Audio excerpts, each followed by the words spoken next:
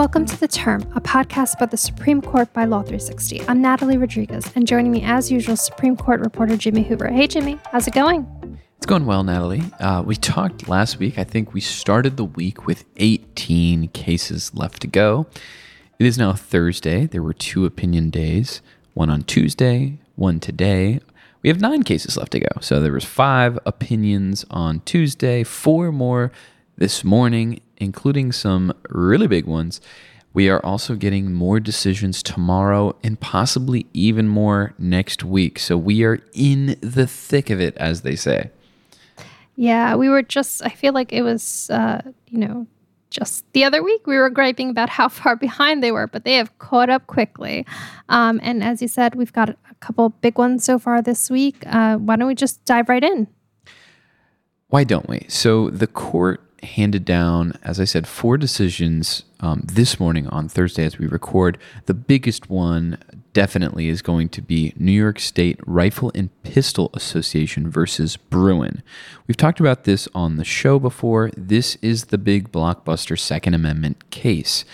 In a 6-3 decision written by Justice Clarence Thomas, the Supreme Court struck down New York's restrictions on concealed carry licenses as unconstitutional. They said they deprived people of their due process rights to enjoy their Second Amendment rights to carry firearms outside the home. Now, this is a huge ruling in that it's the biggest expansion of gun rights since the 2008 decision in District of Columbia versus Heller. That's the one that actually, for the first time, recognized an individual person's right to own guns, unconnected to any service in a militia or anything like that, just to literally keep guns in the home. However, it didn't extend outside the home at that point in time, and so courts had kind of upheld these concealed carry restrictions as being kind of a different question of constitutional law. And the Supreme Court, as I said in this opinion by Clarence Thomas, says this is really a distinction without a difference here. People should be able to carry firearms outside the home for purposes of self-defense under the original meaning of the Second Amendment, and that New York's very restrictive regime in which people had to show that there was a proper cause in order to receive one of these licenses, which has been interpreted to mean, a heightened risk of danger present in their lives, something that most people can't satisfy. That additional requirement for applicants to obtain these public carry licenses is unconstitutional.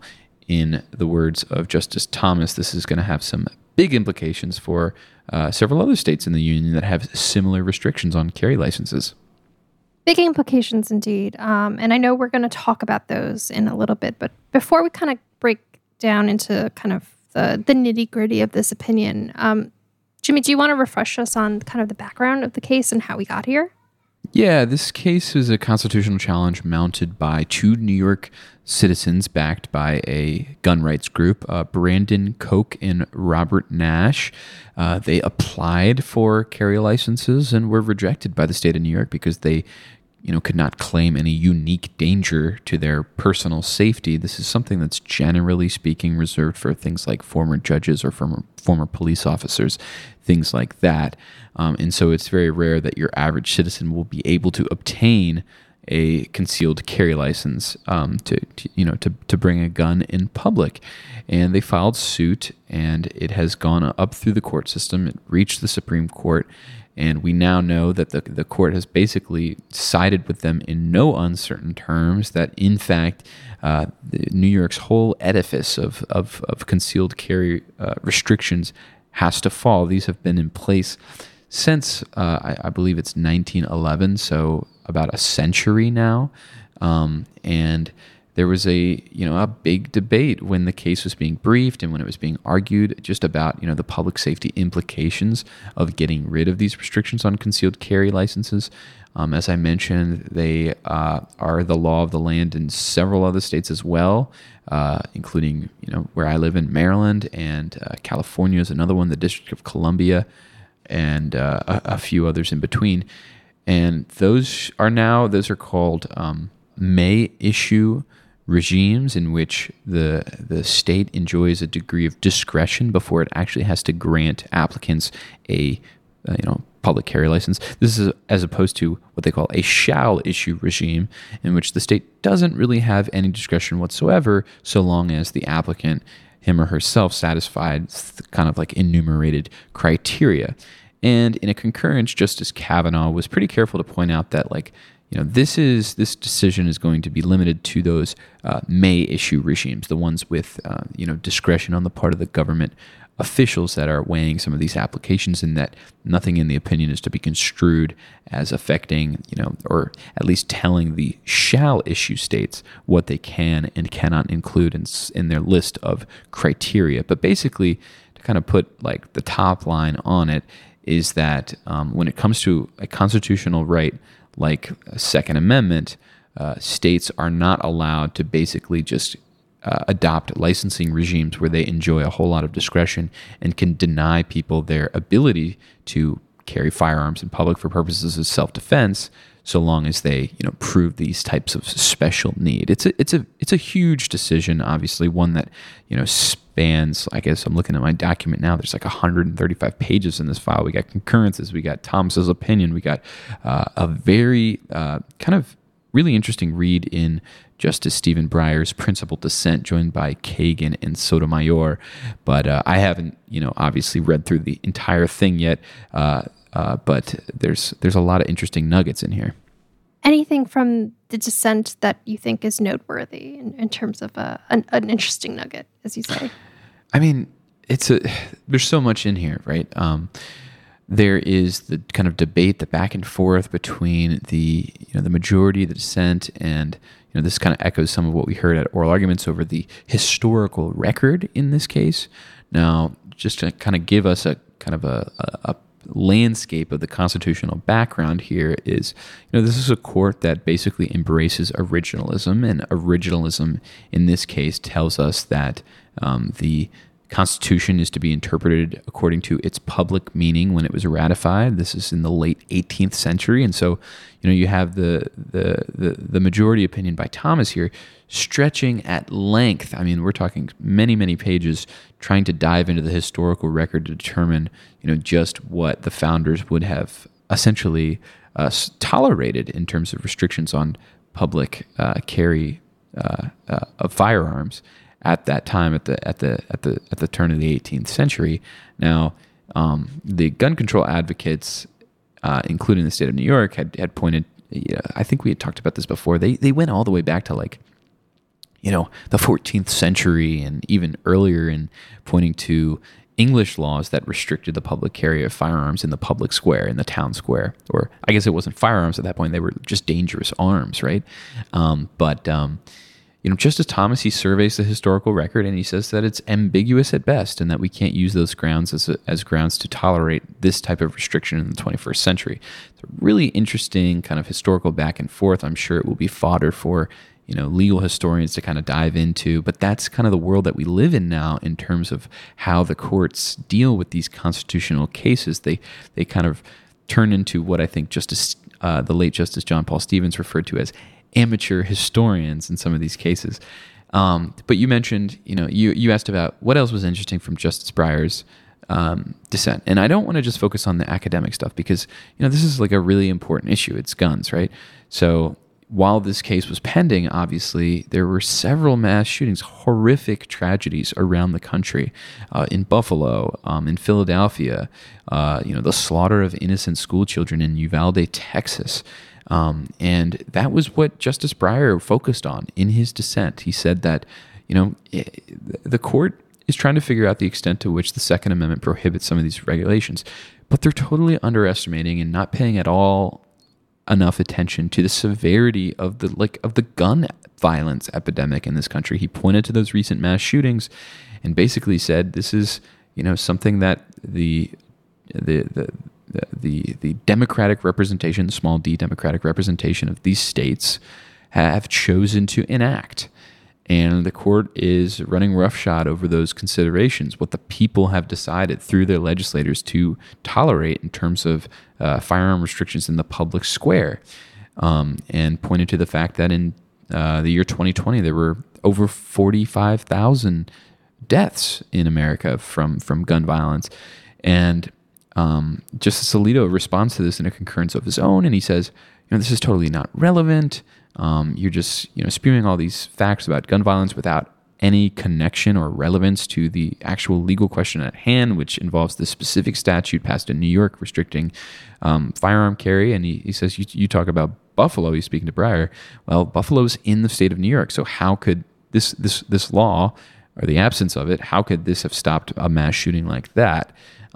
So he objects to that kind of framing of the debate around the Second Amendment in the context of this horrible scourge of mass shootings and everyday gun violence that we live in. But it's a really interesting opinion. I'll still throughout the day I'll be kind of going back to it and reading more. But it looks like the upshot of this thing is going to be that it's a loosening of gun laws in America. I mean, there are several states, I think 6, I think I already mentioned this, that will be in jeopardy of having their concealed carry restrictions kind of overturned or strucken down. They might need to reenact new ones in light of the holding of the court in this case. Yeah, as you say, I think this is one that we're going to be, dissecting the impacts of for quite a while. Yeah. Just given the time in which it lands, essentially. And arguably, that was the biggest case handed down so far this week. But it was not the only case, and we had a couple other notable ones. Also today, we got a big case involving Miranda rights. In a 6-3 decision, the justices rules that police officers cannot be subject to civil liability for failing to warn criminal suspects of their right against self-incrimination. I think everyone listening kind of has a kind of basic understanding of what Miranda rights are, even if it's only from TVs and movies, right? That, if a police officer is arresting you or kind of questioning you, they're supposed to tell you of, various rights, and including your right against self-incrimination. So there's been this question and a very huge circuit split as to whether this rule, this right is, if you don't give the Miranda rights, also kind of leaves an opening for a private cause of action against folks who did not receive their Miranda rights to sue the police officers or, the law enforcement officials who did not warn them. In Thursday's opinion, which was written by Justice Alito, the court's conservative majority sided with 5 circuit courts in finding that, their previous watershed Miranda versus Arizona decision, which created Miranda rights, does not make it unconstitutional for law enforcement to not read these rights. So they can't be sued, right? Like, this is a rule of evidence, and you can't necessarily introduce statements that come from, questioning of someone who hasn't been read their Miranda rights. But that doesn't mean that it's unconstitutional to not read them the Miranda rights and open up this essential opening for civil liability. Now, this one is an interesting one, and it involves what sound like pretty straightforward issues of constitutional law, but are actually pretty complicated. So in the decision in Miranda, the court, I guess, sets out these what Justice Alito calls prophylactic rules to avoid constitutional harms in the course of a police interrogation. And yet the Supreme Court, in its decision, is very careful to point out that the violation of Miranda does not necessarily amount to a Fifth Amendment violation itself, and therefore can't sustain this claim under Section 1983, which of course provides litigants the ability to sue over, constitutional violations by state officers acting under color of law. How does the court get from, Miranda being this constitutional rule, if you will, to concluding that violating that rule and basically not advising someone of their right to remain silent, et cetera, before signing a confession, as has happened in this case, is not a violation of the Fifth Amendment? It's just a little bit confusing is all, I guess. It is, and it's not the easiest path to follow without stumbling, right? Mm-hmm. But I think, you kind of get to the heart of the matter here in even just asking the question, which is that, this right for Miranda rights was created by a Supreme Court decision. It's not laid out in the Fifth Amendment, right? So, that's one tactic. Also, not reading the Miranda rights doesn't mean that there's not necessarily any repercussion. There's standing precedent that, these cannot be admitted into court necessarily. Right, and which is what happened. There's all sorts of technicalities, but essentially you can't admit unmirandized statements into court, and those bar them. Also, I'll just note, that this question here in this case is about bringing a Section 1983 claim, right? So Section 1983 of the Civil Rights Act, basically launching a civil rights lawsuit against law enforcement. And Section 1983 is very complicated. This is where we delve into qualified immunity cases. So what the court is deciding here is that they're saying that, this is not the way to challenge the fact that you were not Mirandized, right? Now, of course, there are justices. There was a dissent here from Justice Elena Kagan, joined by Justice Stephen Breyer and Sonia Sotomayor, who are, dissent and say, this does not make sense. If you violate this constitutional rule, there should also be a remedy for that violation, and that they argue that this opinion today takes away that remedy. Yeah, I feel like there's been a lot of Section 1983 cases this term. I know there was also one today as well that actually opened up Section 1983 as a way to make a claim or a constitutional challenge to a method of execution in a separate case.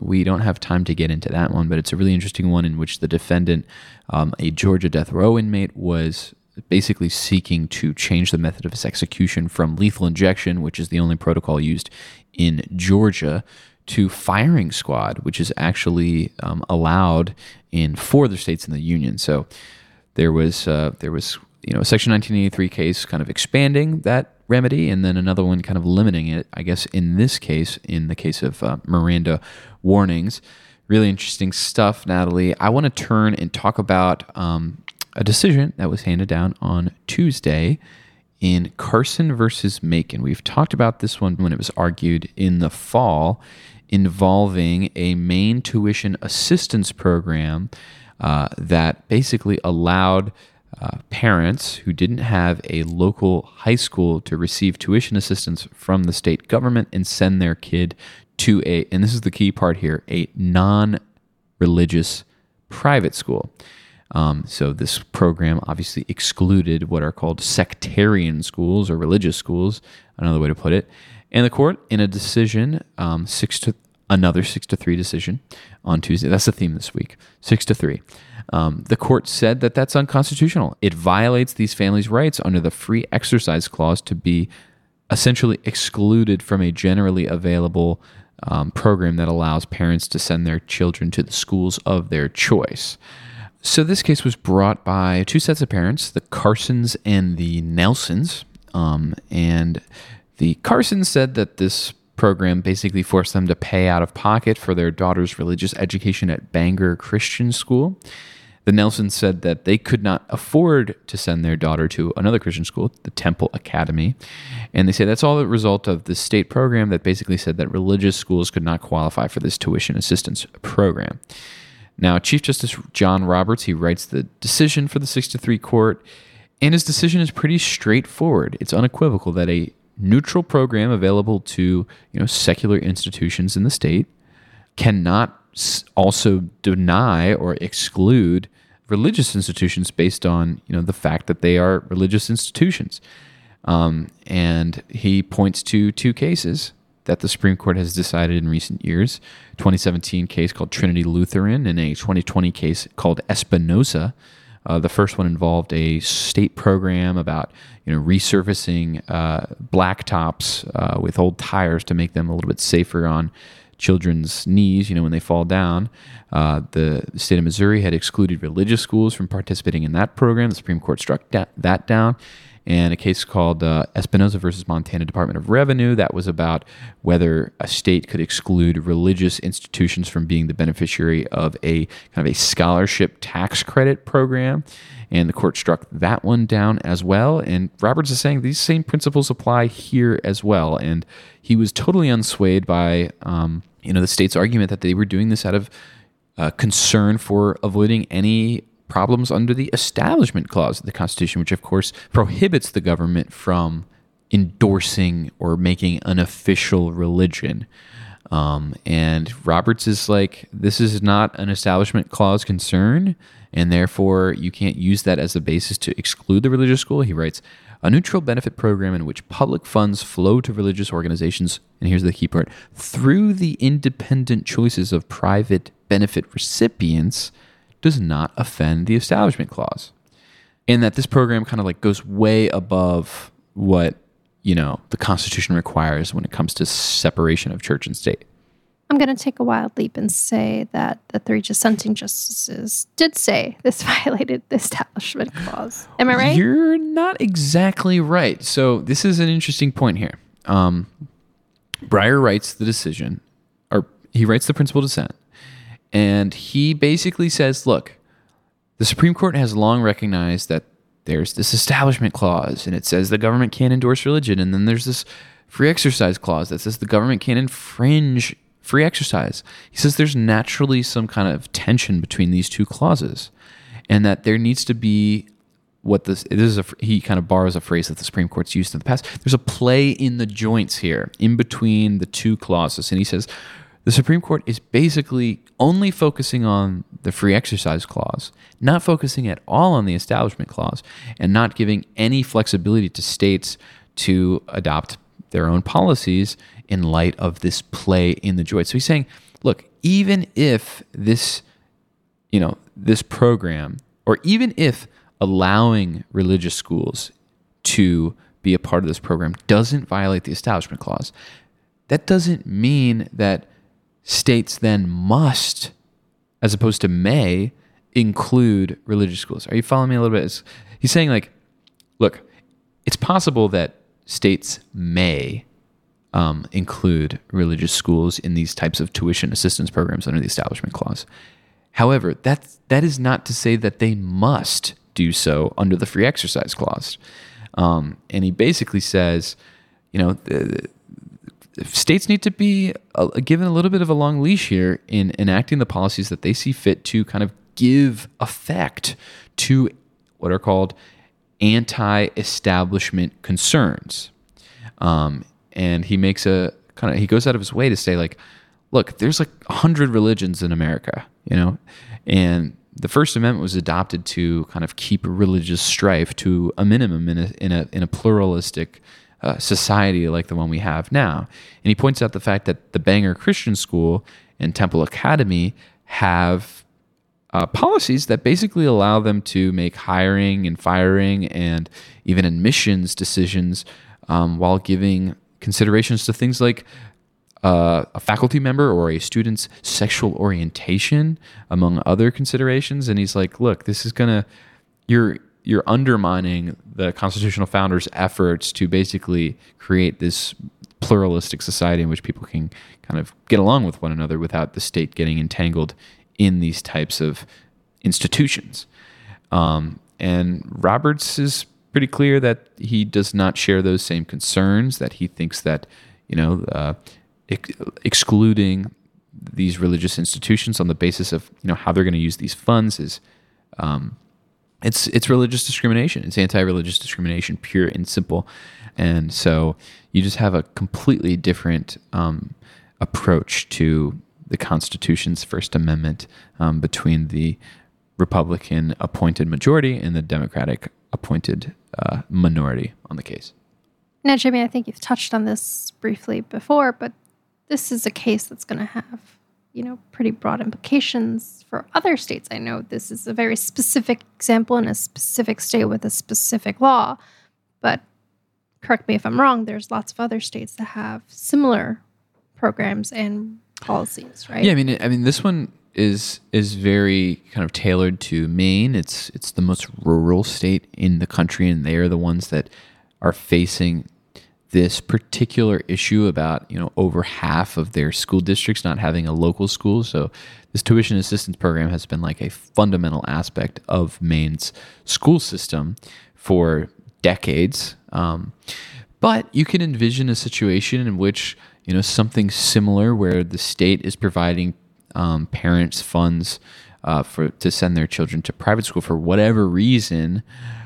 It's likely that as a result of this decision that they will also have to send funds to parents seeking to send their kids to religious schools. I mean, the one circumstance that comes to mind is states that have funding programs for the parents of special need students who may not be able to receive adequate educational help at their local public school. In many cases, the state will actually pay them tuition assistance to go to a private school that can accommodate those special needs.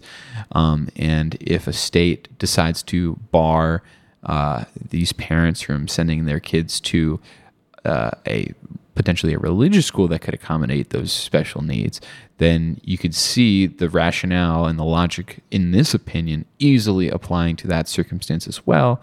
And, there are groups like the Institute for Justice, which is the group that represented the parents in this case, that are dedicated to doing just that and identifying some of what they perceive as these anti-religious discriminatory regimes around the country. So I don't think we've seen the last free exercise case in the context of a school program. I think I'll have to agree with you, Jimmy. But I think that wraps us up for today. Like we said earlier, big week of big opinions, and we are kind of seeing the finish line, 9 more opinions to go. Jimmy, can't wait to dig into those next week. Thank you so much, Natalie. And thank you to our listeners for tuning in. It's always great to kind of break down the week's news on the podcast. And if you like what you hear, please write a review. It helps, people find the show. But yeah, Natalie, it was great chatting with you this week.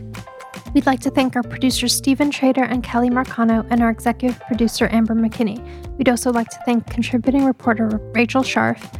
Music for this show comes from Slender Beats. For more information about all the high court action, please go to law360.com/the term. You can also find us anywhere listened to podcasts. Just search Law 360 in the term. Thanks for listening.